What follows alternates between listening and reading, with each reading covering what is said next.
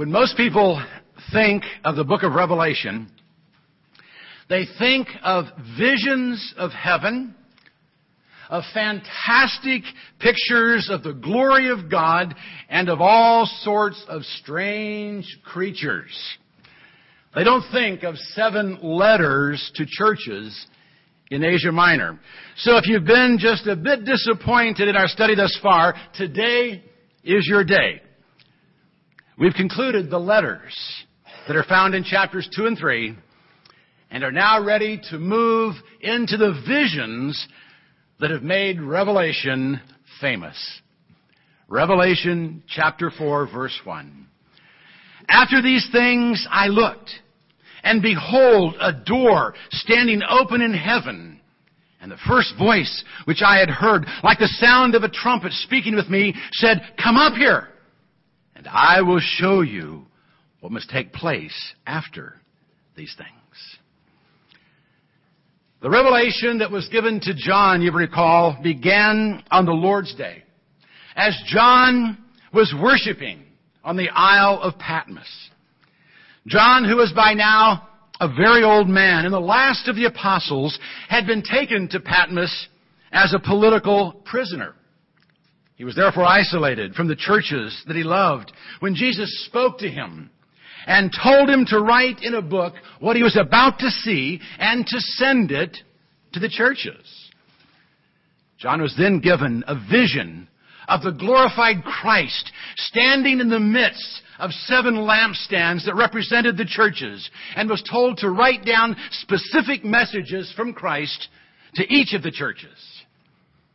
These messages reflected Christ's intimate knowledge of the conditions that existed in the various churches and the problems they were facing.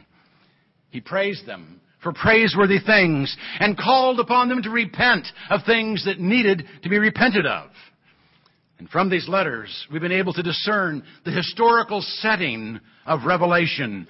We've seen the churches under fire from within and without. We've seen how the Nicolaitans had infiltrated many of the churches with their teachings of compromise and loose morals. We've seen how the synagogue of Satan, the antagonistic Jews, had hounded and intimidated many in the church. And we've seen official governmental persecution beginning to build against the churches. We've even seen Antipas, a pastor at Pergamum, killed for his faithful witness to Christ. Well, all of this helped prepare us to understand the significance of the visions we're about to see. Because they were first presented to the Christians of Asia Minor around 95 AD and spoke directly to their situation. And this we must always keep in mind if we are to honestly interpret the revelation. Well, as we move into chapter 4, a major scene change takes place. We're transported, as it were, from earth to heaven. After John had received and had written down the messages to the churches, he looked up. And there, in his vision, he saw a door to heaven. And the voice he had previously heard, the voice like the sound of a trumpet, said, "Come up here, and I will show you what must take place after these things." Now, up until this time, the action in John's vision had all been taking place on earth. The glorified Christ was on earth, walking among the churches, speaking to each of them. And the messages primarily dealt with the way things were. Now the scene is changing to heaven, and we're going to be told what's about to take place. But before we get to that, beginning in chapter 6, we're given a vision of the throne of heaven. Let's take a look at that this morning and see who is on the throne. Immediately, I was in the Spirit, and behold, a throne was standing in heaven, and one sitting on the throne. And he who was sitting was like a jasper stone and a sardius in appearance. And there was a rainbow around the throne like an emerald in appearance. Immediately, John says, he was in the Spirit. Now, as we've noted before, we have no way of knowing what exactly that means, to be in the Spirit. Most likely, it simply means he was caught up in the ecstasy of his vision and he lost conscious contact with his physical surroundings. And the first thing he saw in this vision of heaven was a throne and one sitting on the throne. Now, we must remember that this is a vision. John hasn't been physically transported into outer space and brought into the literal throne room of heaven. In fact, there is no literal throne room in heaven. God isn't a physical being who sits on a physical throne in a physical heaven. God is spirit. And God is omnipresent. He is everywhere. Not just sitting on a throne in the sky. Now, he may manifest himself on a throne, as he does in this vision, or for judgment, but I really doubt that there is actually a literal throne. The judgment seat of God is a symbol that helps us visualize a time of judgment. And the throne John sees in this vision is there to help him and us visualize the reign of God.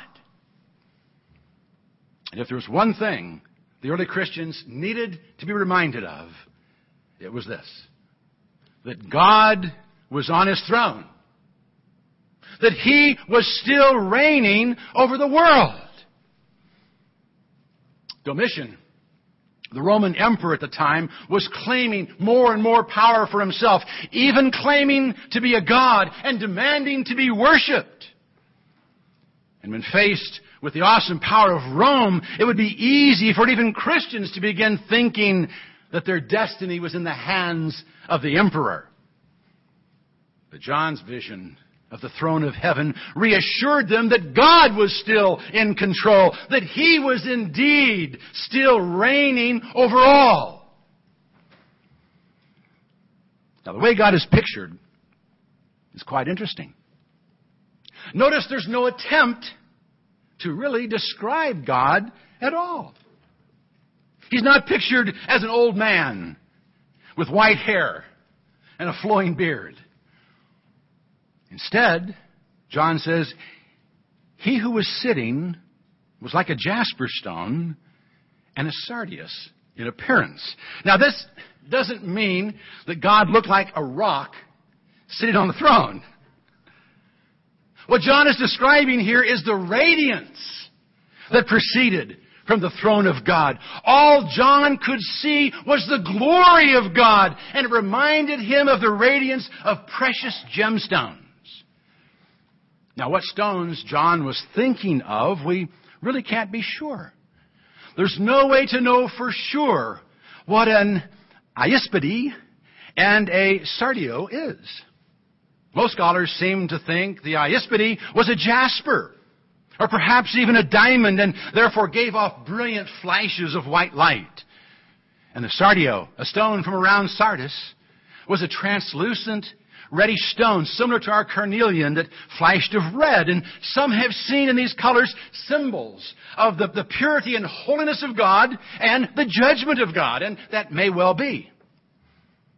The primary picture, however, is simply one of the glory of God. A glory that was then accentuated by a rainbow around the throne. A rainbow that John says was like an emerald in appearance. Now again, we're not sure what stone the Greek word is actually referring to. The word is smaragdino and could refer to a greenish stone similar to an emerald. That could mean the rainbow, or perhaps a halo around the throne, gave off a soft green cast. Or it could refer to the prism effect of a gem cut like an emerald that would project a rainbow around the throne. Either way, it accentuated the glory of God. And it may have been intended also to picture the promise of peace, conveyed through a rainbow or through a soothing green color. But let's not spend all of our time focusing on that. Let's not be distracted by conjecture concerning the details of the vision. The details are there to enhance our picture of the throne of heaven and the glorious God who sits upon the throne. And that picture is further enhanced when we see what is around the throne. Verses 4 through 7. And around the throne were 24 thrones. And upon the thrones I saw 24 elders sitting, clothed in white garments, and golden crowns on their heads.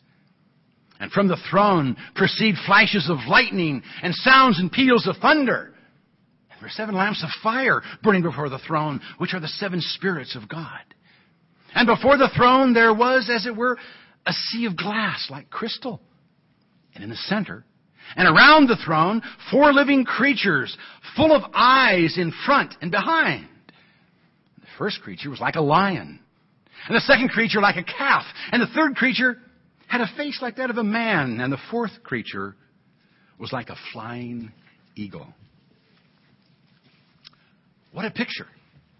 What a picture of awesome majesty and power. Around the throne of God are 24 thrones, and upon them are 24 elders, clothed in white, with golden crowns upon their heads.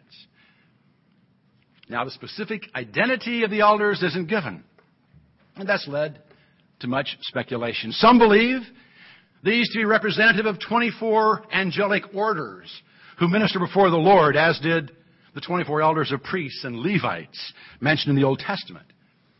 The problem with that, however, is that nowhere in Scripture are we told there are 24 orders of of angels. And nowhere are angels called elders. You should have saved that laugh for now, because now I'm ready for it.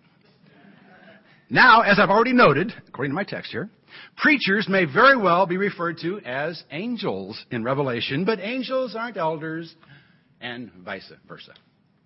Okay, now you can laugh. Okay, thank you. All right. Another suggestion is that these 24 elders represent the 12 sons of Jacob, from which the Israelites descended, and then the 12 apostles who were instrumental in establishing the church. Combined, they would then represent all of God's people, cleansed and clothed in white and reigning with God. That, I think, is a real possibility. Others, however, suggest this is simply a vision of kings sitting in the court of heaven who, as we'll soon see, give homage to the King of Kings. Whatever their identity, they emphasize the majesty of the throne in the center. And that is their purpose. And to draw us back to that center throne, John then notes that flashes of lightning and sounds and peals of thunder proceed from the throne of God. And that throne is the focus of our attention. In addition to the flashes of lightning that illuminate the throne, there are 7 lamps of fire burning before it. These, we're told, represent the 7 spirits of God, or the Holy Spirit, which adds even more splendor and glory to our vision of God. John then says that before the throne there was, as it were, a sea of glass, like crystal. This, too, has led to much speculation. Some suggest that the 7 lamps, in addition to being symbols of the Holy Spirit, are the heavenly counterpart to the 7-branched lampstand in the tabernacle. And the sea of glass is therefore the counterpart to the wash basin or laver that was used by the priests for ceremonial cleansing before ministering before God in the tabernacle. Others identify this sea with the sea of Revelation 21 that will be no more when the new heaven and the new earth come into existence. They therefore view this sea before the throne as some kind of barrier that separates a holy God from His people, and will do so until that final day. And then others have noted that in Exodus 24:10, When Moses was in the presence of God, he saw under the feet of God what appeared to be a pavement of sapphire as clear as the sky itself. The sea of glass could therefore be nothing more than a crystal floor upon which the throne was set, which reflected the radiance of God's glory and the flashes of lightning and the lamps of fire. That would certainly enhance the vision of God's glory.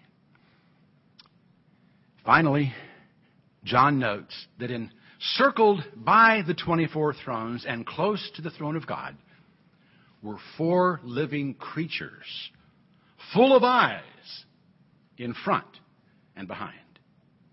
The first creature was like a lion. The second, like a calf.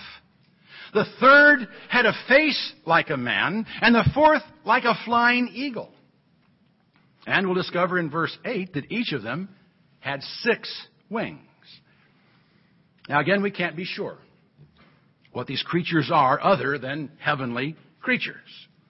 They're very similar to the cherubim of Ezekiel's vision, except each creature in his vision had all 4 faces mentioned here, one on each side of their head. And they only had 4 wings. The similarities, however, do seem to indicate that these living creatures of Revelation are also cherubim, exalted angelic beings that stand before the Lord. The significance of the various faces could indicate that the cherubim have the strength of a lion, render service like an ox, have the intelligence of a man, as well as being swift as eagles.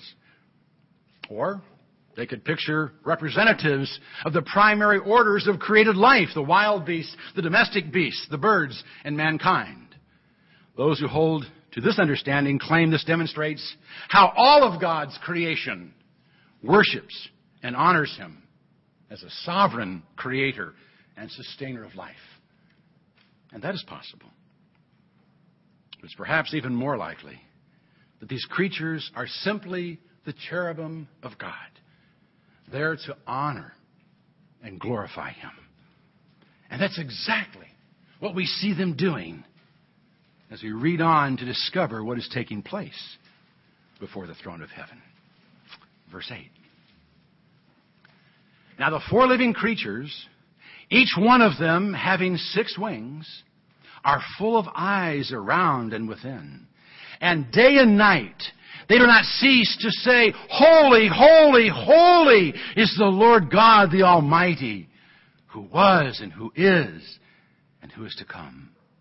And when the living creatures give glory and honor and thanks to Him who sits on the throne, to Him who lives forever and ever, the 24 elders will fall down before Him who sits on the throne and will worship Him who lives forever and ever, and will cast their crowns before the throne, saying, Worthy art Thou, our Lord and our God, to receive glory and honor and power.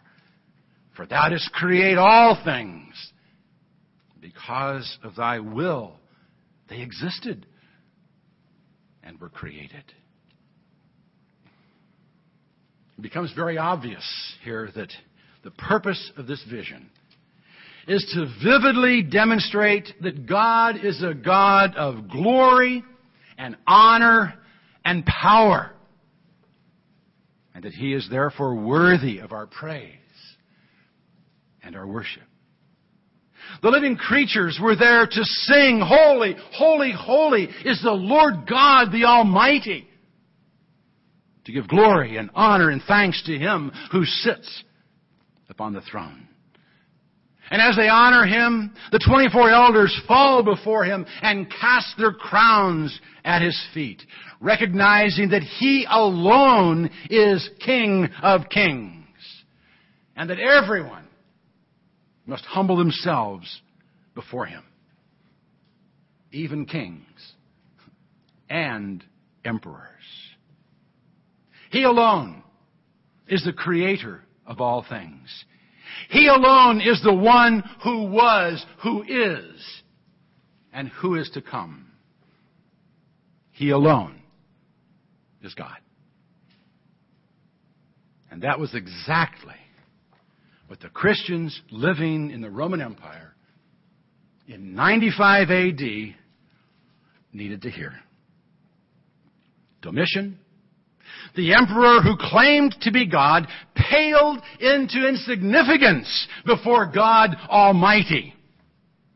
His threats and his persecutions and the havoc he brought upon the church could be withstood as long as the Christians were confident God was on his throne. And the same is true today. No terrorist organization or ideology or economic hardship or ecological catastrophe can defeat us as long as we know God is on his throne and that he still has all things under control. That is the message of Revelation. No matter how bad things are today, or how bad they may become tomorrow, we must never forget that God is on his throne. And as long as we are acceptable to the one up on the throne, our future is secure.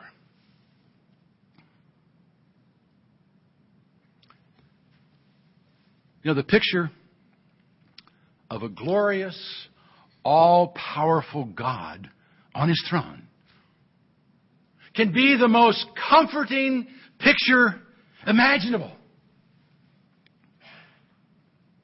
Or it can be the most frightening. So how does it affect you this morning? Does it comfort you or frighten you? If it frightens you, you need to do something about it. You need to make certain that you are acceptable to the one on the throne. And you do that by accepting the one seated at his right hand as your Lord and Savior. If you've not done that, I invite you to do so today. I invite you to publicly acknowledge your desire to accept Jesus as your Savior, your willingness to be buried with him in the waters of Christian baptism, and your commitment to make him the Lord of your life. If you'll do that, he will wash you, dress you in white, and make you acceptable to the glorious Father.